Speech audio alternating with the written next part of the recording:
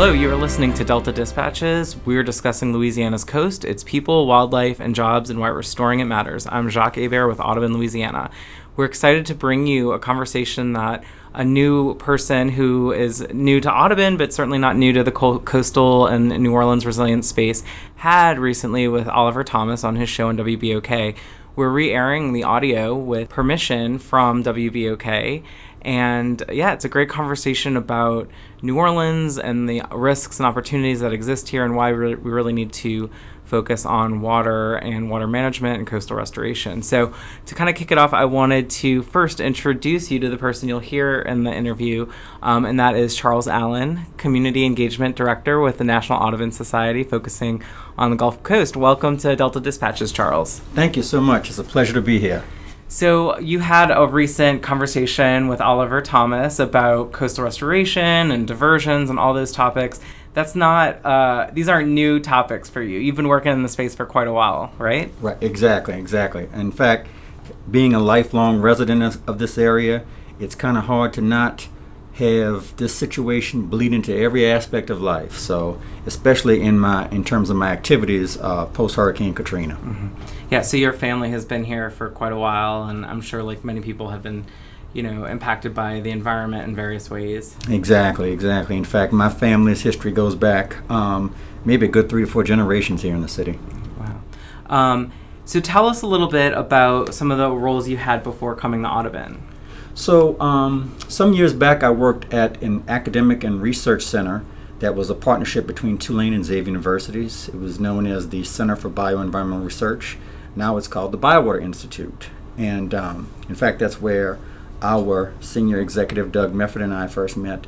And at that center, especially post-Katrina, we were involved in various concerted efforts on drawing attention both on an academic research side, but also on the community side, to the importance of ecosystem restoration.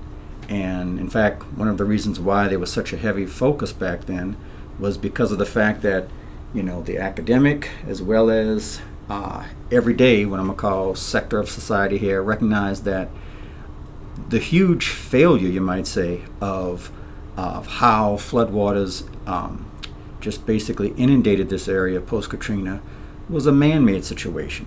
But thankfully, we've come to realize it's a man-made situation that can be reversed. And it's going to require, of course, man-made and other efforts to reverse it. And then after that, my years at Tulane, I then went on to work in the Mayor Mitchell Andrews administration. Mm-hmm. In fact, I was his advisor on Coastal and Environmental Affairs and directed the office of that same name. And then these last 2 years before coming to Audubon, I worked as a community engagement manager in the city's Office of Resilience and Sustainability, which was basically coastal and environmental affairs, you might say, taken to the next level. Right. And I mean, obviously, we saw, particularly like in his second term, that Mayor Landry really became a voice for the coast and would champion the message that New Orleans is, in fact, a coastal city, and we need to be attuned to these issues. Exactly. In fact, it was a concerted effort on his and our part, and I would say it was welcomed enthusiastically on the part of a number of citizens and partners from the NGO sectors as well as academic sectors. I mean, it makes sense. I mean, we realize now more than ever the Gulf coastline is not very far from our city.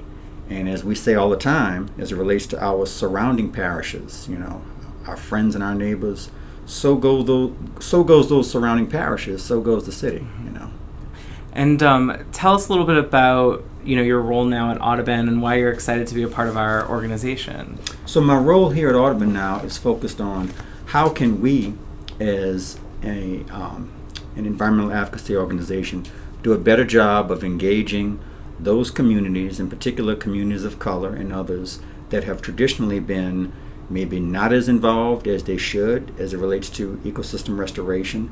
And so with that in mind, I'm trying to then sort of map out a strategy, seeking the input of some key informants and key groups on how we as a group, especially within our whole MRD coalition, can do a better job of such engagement. And And I mean, this is something I think that we recognize every day. I mean, let's face it, no matter what body of work you're dealing with, be it environmental work, be it educational work, there's always a need to better improve on engagement of those key relevant stakeholders and individuals. I say all the time, don't be too upset.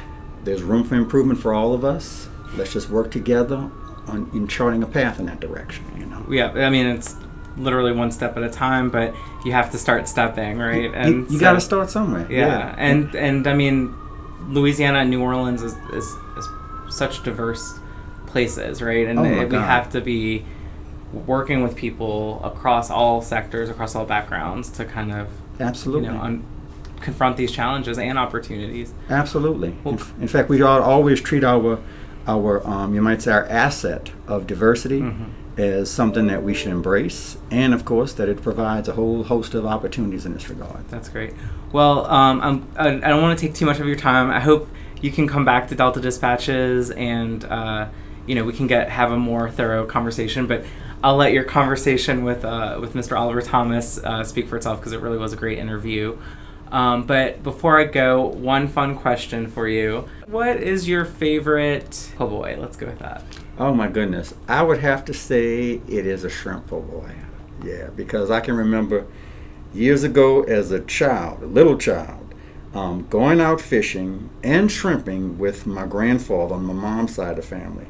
And so really and truly, you might say my first bit of seafood that I enjoy was shrimp and shrimp po' boy. So I have to go with that. Yeah, and then nothing like a homemade shrimp po' boy too. Absolutely. Homemade fried shrimp. All right. Absolutely. Well, thank you so much, Charles Allen, Community Engagement Director with National Audubon Society. And with that, I will hand it over to Mr. Oliver Thomas, who is going to speak with Charles about New Orleans and coastal issues. You're listening to Delta Dispatches on WGSO 990 AM, also available online, deltadispatches.org.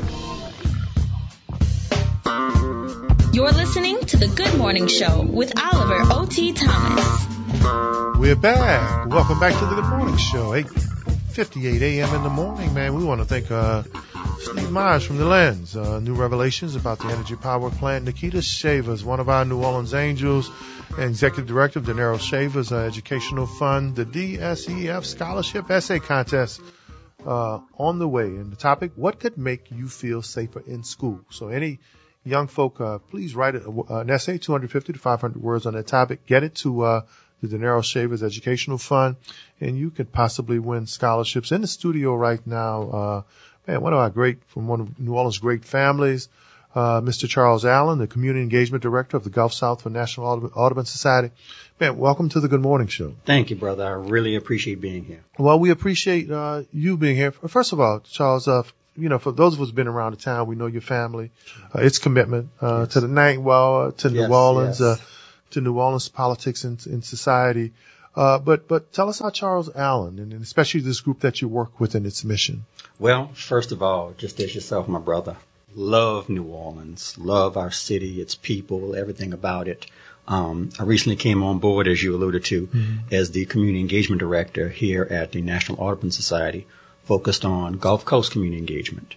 And one of the reasons why I'm here, as you probably know as well, is that we as a people, all people, in particular, the black people of our community, people of color, we need to be aware of an array of different issues. And as it relates to this one I'm going to talk about is that of the environment. And in particular, the issue of the vanishing wetlands that surround our beautiful city.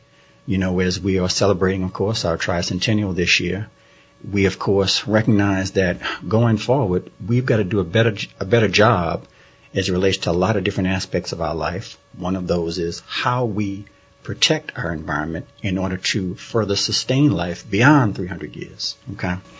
And so in particular, this issue this morning, and again, as we're in the midst of hurricane season, our focus is on the vanishing wetlands. So this is important to us, these wetlands, because they provide that critical buffer, that critical protection for our city as it relates to storm surge. That's right, from major storms and hurricanes. We know, as we're in the midst of another hurricane season, it's not a matter of if, but when. They're going to be cousins of Katrina and Rita that come knocking at the door, possibly every year. And so As it relates to these wetlands, the parishes of St. Bernard, Plaquemines, even Lower Coast Jefferson, those parishes that surround us and that you might say insulate us, so goes those parishes, so goes our buffer, and so goes New Orleans. The coastline, the Gulf coastline is getting closer and closer to the city, okay? We know... A football field every 100 minutes? We're losing basically a football field of land every 100 minutes. And since the 1930s, we've lost land equivalent to the state of Delaware in terms of size. And unless we act, and action is going to take a number of years ahead of us, unless we act, we could continue to lose up to 4,000 square miles of land over the next 50 years. Now, Charles Allen, let's talk about your work with the, first of all, Restore the Mississippi River Delta, your role as one of the leaders with the, what's the organization again? Basically, National Audubon Society. National Audubon and Society. Our state office is Audubon, Louisiana. You touched on something earlier, and I think it's important. The African American community, you know, black folk, absolutely need to be as engaged in the environment. That's right. And what's happening with our planet as anyone. Right. We are probably more dependent on it. That's right. Than anyone. We find a lot of times in communities such as ours that at the end of the day, there are many people of color who are impacted by these issues, and we need to get away from the mindset of, a particular topic or a particular issue is relegated to only certain groups. No, we are all impacted by this, okay? Especially our people here, our people of color, our African American folks in the city of New Orleans. And we know, look, we've got friends and relatives that live in those parishes around us, okay? We know people move and continue to move throughout time. I've got good friends that live down in Plaquemines, and so I know they feel home and life down there is as important to them as it is to us here in the city of New Orleans, you know? Now, I want to talk about, for folk who don't understand it, our natural topography. Nature has done its own engineering, right? As fascinating as the human body is and how it's connected by our creator or that left-leaning amino acid or whatever that gene was that brought us to this level of hopefully intelligence. We know that nature has a perfect design. Yeah, it's a dynamic. We've interfered with that. Oh, we have. We've interfered with it in a lot of respects to help us sustain life. In particular, I'm speaking to the issue of levees and flood walls. So over time, as the Corps of Engineers way back when built levees to help protect our people, the levying of that river cut off the natural lifeblood to the vanishing sediment. The sediment. To continue to grow landmass. That's right. So as we have tinkered and tampered with that delicate environment, we've cut off that sediment. But there's hope. So here's the hope. There are projects that are under design right now where basically if these projects are evolved and implemented over time, they can help bring sediment into those vanishing wetland areas. Charles Allen, there have been a lot of skeptics. We hear, especially at the highest levels now, coming out of Washington, especially this president, that don't believe in global warming. They don't believe, they believe nature is just doing its thing. They don't believe in a lot of these diversion projects. You're saying that they work. Yeah. We know it.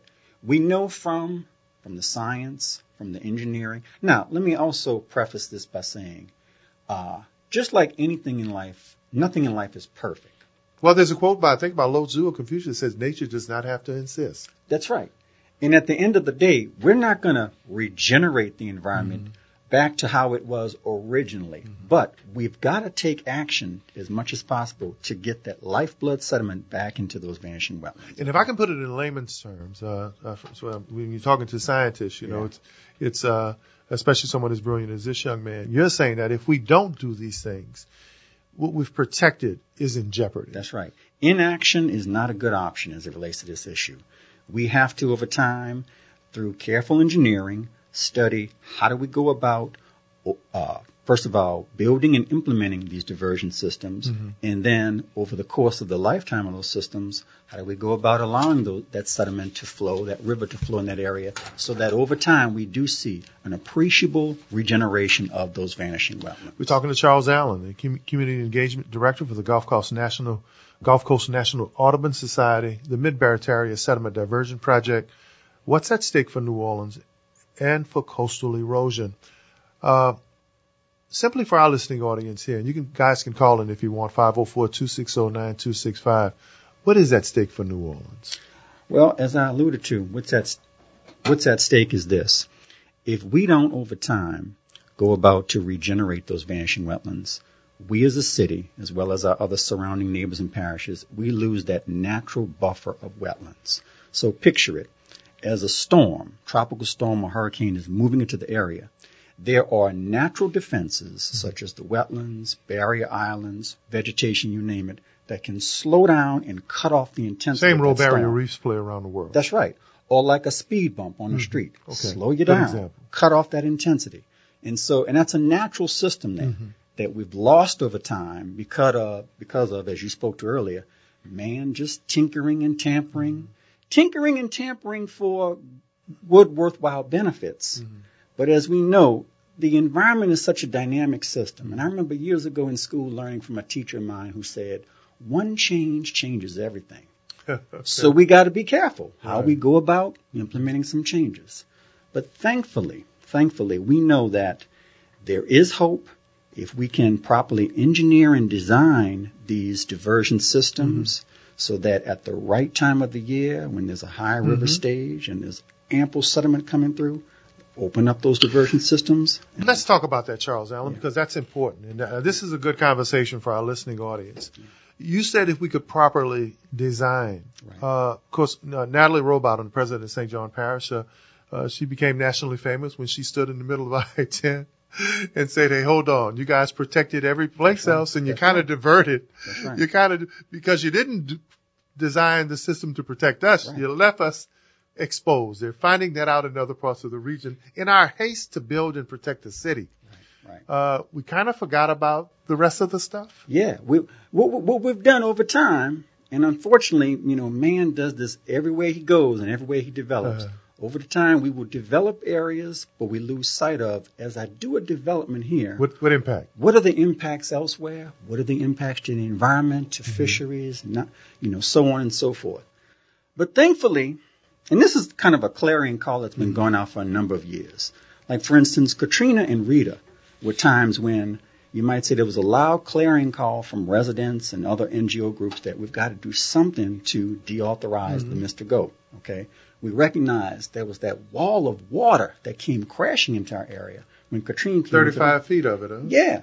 So for the most part, thankfully, we realized, look, and we went about deauthorizing that channel, and we're trying to, through the state's coastal master plan and some of the projects that I'm talking about here with folks, is put projects in place that over time help us to regenerate that environment that over the years we've lost and we've diminished. Now, Charles Allen, real important conversation, man. Give us a call. I see the call. Please keep your calls coming through. We'll answer them in a minute. 504-260-9265. A powerful, important conversation about the Mid-Barataria Sediment Diversion Project. What's at stake for New Orleans and coastal erosion?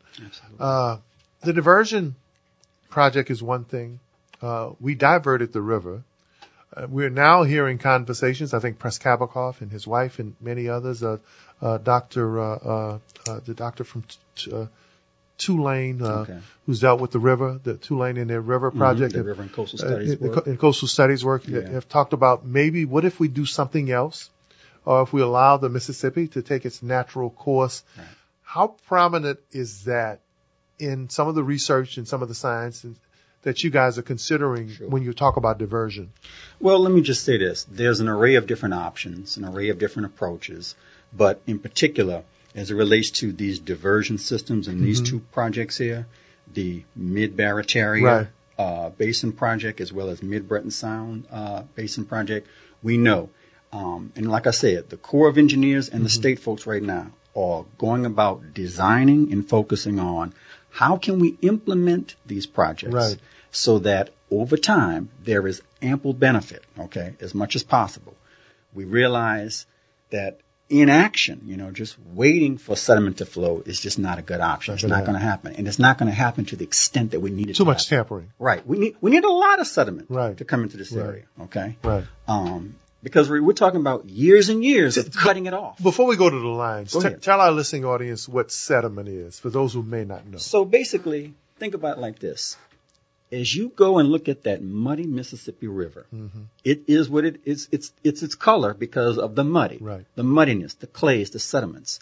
That rich lifeblood, all that sediment, all that mud and clay, as it goes into the areas and builds up the wetland areas, it allows for the vegetation. So certain wetland grasses, cypress trees, you name it. Fisheries. To then, right.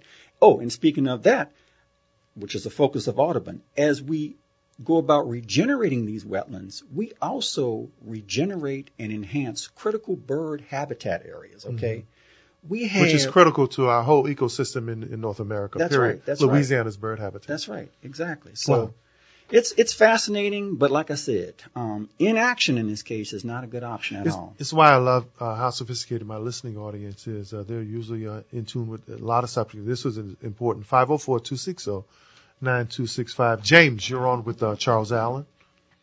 Hey, I've been doing a lot of research on indigenous people, and by doing that, I've been seeing that the trends that they used to do way back in the days, the Aboriginals, were these mounds, and they call them the mysterious Indian mounds. Well, in Florida, I just saw this a couple of months ago. As I was leaving Florida, I took the long way home, and I saw a museum dedicated to the Indian mounds. So we stop and we go in, and we see that these mounds they may have been significant in terms of burial and culture, but they built the houses on top of those mounds, and it let the river and the surrounding waters do what it needed to do. Good point. And then instead of trying to control the environment, how about we just learn how to live around it? We high-fiving in the studio right now. So, first of all, Dr. James, thank you. We're high-fiving here. You're absolutely, it's one of the biggest mistakes we've made here. that's right. Thank you, James. All right. Yeah, all right. No problem. I'm listening. Y'all really look, and I text earlier, but I want the man to hear my voice if he's still listening. Yeah. I am. This other brother said something about our women, man. Who raised you? I just want to say that. Thank Have you. a good Got day. you. Some Gotcha. good women, let me tell you. Gotcha. Good mothers and grandmothers. A lot of our public is like people like James and others. They understand it a lot more than I think many of our leaders think. Oh, sure. In fact, here's a story that I can relate to. So I can remember years ago, my great-grandmother, who lived in the Treme area, she lived in the Lafitte projects. She even said, back in the 80s, she said, you have to be careful what areas you move out to in terms of rain and flood protection. She said, if you go live too far in the east, you got to deal with rising water. Pat Brister, one of our contributors in our Parish President series, she says it all the time. Nature's going to do what it's due in the areas that are designed to do it. So we can't build enough drainage systems or put up enough. We have to learn how to live with our nature, but also design what we want to do, what man wants to do, to complement what nature has already done. That's right. Because let's face it, we're not all going to just take up course and just go move somewhere else. So let's do what we can to learn how to help nature properly regenerate. A great contribution, James. Let's go to line 2, Reverend Calhoun. You're on with Charles Allen. His brother. Good morning, gentlemen. Good morning. Good morning. Quick question. Given our current EPA people, how are Good they question. helping Great question. to get these things done that we see needs to be done? So, Brother a great Willie, how question. you doing this morning? It's good to hear your voice. I'm doing well. I'm doing well. Now, we're trying to move, because we're looking at Bayou Bienvenue, and I know there was some oil spill money that came about. Any of those funds are going to be used, but then when we start looking at what's really going on in the canal with the attempt to move the locks to another area, disturbing the sediments in there, creating all kind of issues there. EPA, are they proactive in this? Have Trump and his administration Well, we come know to Scott an Pruitt just understanding resigned. about how dangerous this stuff is? He's So going to answer that. Here's what I can speak to, Brother Willie. So, while I can't speak exactly to how EPA is or is not, given their recent issues they're dealing with at the national level, I can say this. As it relates to the Bayou Bienvenu Central Wetlands area that you referenced, in the state's coastal master plan, there is language and there are projects that speak to how the state wants to use resources, in particular in this case, BP and other resources from the disaster of several years ago, to help get critical sediment into the central wetlands area, and then over time do the strategic planting of cypress trees and other vegetation to help that area regenerate over time. So you're touching on something that's very important because that's right in our backyard, of course, in Lower Nine. Thank you. Thank you, Reverend Calhoun, as always. Just quickly now. So how then is the community being a part of that movement in that central wetland? We'll let him answer while you listen. Thank you, Reverend Calhoun. God bless you. So here's what I would say. How are we engaging the community? Yeah. What I would say is this, to Reverend Willie and anyone, if they want to learn more about this issue as well as learn about how they can get involved in it, go to this website that I'm going to recite here, MississippiRiverDelta.org /360. Okay, MississippiRiverDelta.org /360. People, if they want to get like a nice virtual tour of the wetlands and not have to be up in the air flying over it, that site will bring them on what we call a virtual day tour in the Delta. Feel like you're there. But then there's also a link up at the top right-hand corner that says getting involved. Reverend Calhoun also, we talked about the importance of, within this topography, within this landscape, this map here, certain types of plants, vegetation, cedar, certain types of wood. Cypress? Those things are important. Yeah. In fact, here's a good example of how over time you can literally see how cypress trees and other vegetation got eroded or died off. So if you go across the Bonnie Carey Spillway, like you're traveling Baton Rouge, and you look over to your right or even to your left. You see those stumps and stalks of old cypress trees. That's a great example. Vegetation. That comes from years and years of saltwater intrusion and other aspects that just have, over time, killed off that critical wildlife. Well, we're going to go back to the lines right now. Line 1, Eric, you're on with Charles Allen, Executive Director of the Community Engagement Director for Gulf Coast for the Audubon Society. God bless you. God bless you. God bless you. All right. I understand that, like, the western states have like a shortage of water, and I guess they want to try to get access to some of the areas of the country that have an abundance of water. It seems like we have a shortage of soil.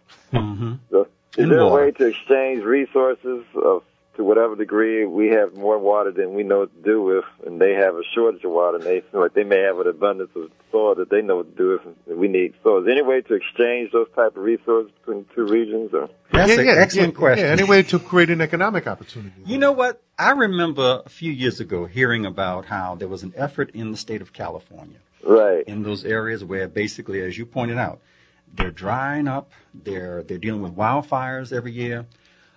They were looking at how they could perhaps pipeline water from areas where, let's say like our area, where there's an abundance of water, pipeline it into those areas where they're in desperate need of it. I don't know where they stand with that body of work that they talked about, but you raise a good point there. I mean, let's face it. We, as a country, as a region, we need to always look beyond our barriers, look beyond our borders, the parish or county lines, to see how can we support communities that may not be If Texas wasn't in the way, we could get water to California quicker. But, especially that part from San Antonio to El Paso, they just cut that part off, and we'll be there in a few hours. But it's a concept that you touch on there that has been explored, and probably is continuing to be explored. Eric? Yeah, it's definitely the case because, like you said, it's hard to. It's good to get silt, but like you said, I mean, man, it seems like so much silt is needed. Right. So there's a way we can get access to soil out west that is conducive to growing, vegetation on that soil. So like, man, they just have you got Idaho, Montana, California, all these empty places. Desperately in need of water and other resources. Thank you, Eric. We appreciate you, man. Great point. Great question. I want to continue now. He said opportunities. There's so many folk that when you talk about protecting the environment or investing in the environment or prioritizing the environment, they think that you're sacrificing economic development. Right. Charles Allen, you say no. No. And here's how I would address it. So, as we know, as it relates to any issue in life, what's important is striking a balance. Okay, we realize we need an economy. We realize we need life in an area, but we also realize we need the critical habitat and other ecosystem services and benefits that the environment provides to us. So every step of the way, as we do this work or whatever we do, let's make certain we always try to strike that right balance, okay? We need nature. Nature needs us. As you and I talked about earlier, we're not about to move all of these thousands of people out of New Orleans somewhere else. Are you about to go anywhere? I know I'm not about to go anywhere. I sure don't want to. Okay. Not again. Right, not again. So we have to do what we can to make certain that as we continue to sustain life I don't want Baton Rouge to be the lakefront. I feel you, but they've been good to us now, okay? Right, Don't knock them too hard. Right. We have to always strike that right balance between life and nature, okay? And again, because I don't want people to lose sight of the critical bits of information focus here. These sediment diversion projects, they basically help us to strike that right balance. How do we get that critical lifeblood back into those vanishing wetland areas that provide protection, enhance fisheries, give us the great seafood that we enjoy whenever we want to enjoy our good food, okay? Right. It gives us all the various benefits. You bring me back to a time when we celebrated the first Earth's Day here, when we buried the capsules, and you were just a young man then, and I was a contributor. I actually wrote a piece for that, and one of the lines in the piece that I wrote about the prominence of the Earth was that Earth sustains life. Yeah. No Earth. That's right. No life. No life. So it's really, it doesn't have to be a scientific equation. No. It's just that simple. Yeah. And it's not all or nothing in either direction. Again, it's that balance. It's that balance, you know. We got to always make certain that whatever we do in life. Charles Allen is an environmentalist, is a scientist, is someone who's looked at these areas. Are people finally getting it, do you think? I feel, yes. Let me tell you, I have come to feel and experience that ever since Hurricane Katrina and Rita, because remember, part of New Orleans, Lower Nile, was flooded also during Rita. People realize now more than ever, in the conversations that I've had, that ecosystem restoration, water management within the city, these are all very important things for us. If, as we talked about, we're going to continue to sustain life here. We've got, like, some of the callers that have come in, you know. We've got some roving scientists and other professionals out there who may not have gone through any kind of formal education in that regard. But look, life has taught us all. That's right, you know. I'm a Betsy baby. Right? Oh, hey. Well, I lived in the auditorium. I know what it was like to be moved. I know what it was like to be pushed into my auntie's house with all 11 of her children. And look, my dad and his siblings can tell stories about what they did in Pontchartrain Park, trying to help people get out of the park during that time. Wow, what a powerful conversation we're having with Charles Allen, who's the Community Engagement Director of the Gulf South National Audubon Society, the Mid-Barrett Area Sediment Diversion Project. How can people log on to take a look at this project and to see its value and where it's going? How can we support your efforts so that we can be more conscious and more engaged around our coastal erosion? Absolutely. So once again, I want to clue people into this website, MississippiRiverDelta.org/360. Take a virtual tour, what we call the Virtual Day in the Delta Tour, and see how we need to go about regenerating our vanishing wetlands by these river diversion systems that we're talking about here. And then also, if you want to get involved, there's a link at the top right-hand corner that says Get Involved. Click that link. And if you want to reach out to me directly, my email address is callen, CALELEN, @audubon.org, or 504-296-7525 is my cell phone. You're available for kind of community groups, speaking engagements, educating the public. And finally, Charles Allen, before you go, New Orleans is perfectly situated. You know, we've fought against the water and environment for so many years, but moving forward, all of our infrastructure, all of our planning has to be how we live with it. Yeah. Resiliency projects right now, that has to be part of the status quo moving forward. That's right. All of those projects and concepts that you mentioned all focus on how do we reach that right balance, that critical balance. That's what James talked about. That's right. That critical balance as it relates to, over time, building resilience. We'll never have enough money to beat Mother Nature. Right. So we have to learn how to live with her. Learn how to embrace her and live with her. Okay. You promise to come back? I certainly will. For you, anything, my brother. Hey, man. OT, man. In the early bird, Charles Allen. Hey, the Good Morning Show is brought to you by the Greater New Orleans Tourism and Marketing Commission in honor of the 300 sites. Yeah, let's spend the next 300 years talk about not how we walled off the water or concreted our land, but let it be the Charles Allen way. Let it be how we lived with our water and created more land. In the Oliver Thomas way. Thank you. Hey, when we come back, man, we're going to talk to one of the great leaders in this city, John Leonardo, Giving Hope Retreat, director of the New Orleans Mission. We'll be back after the break.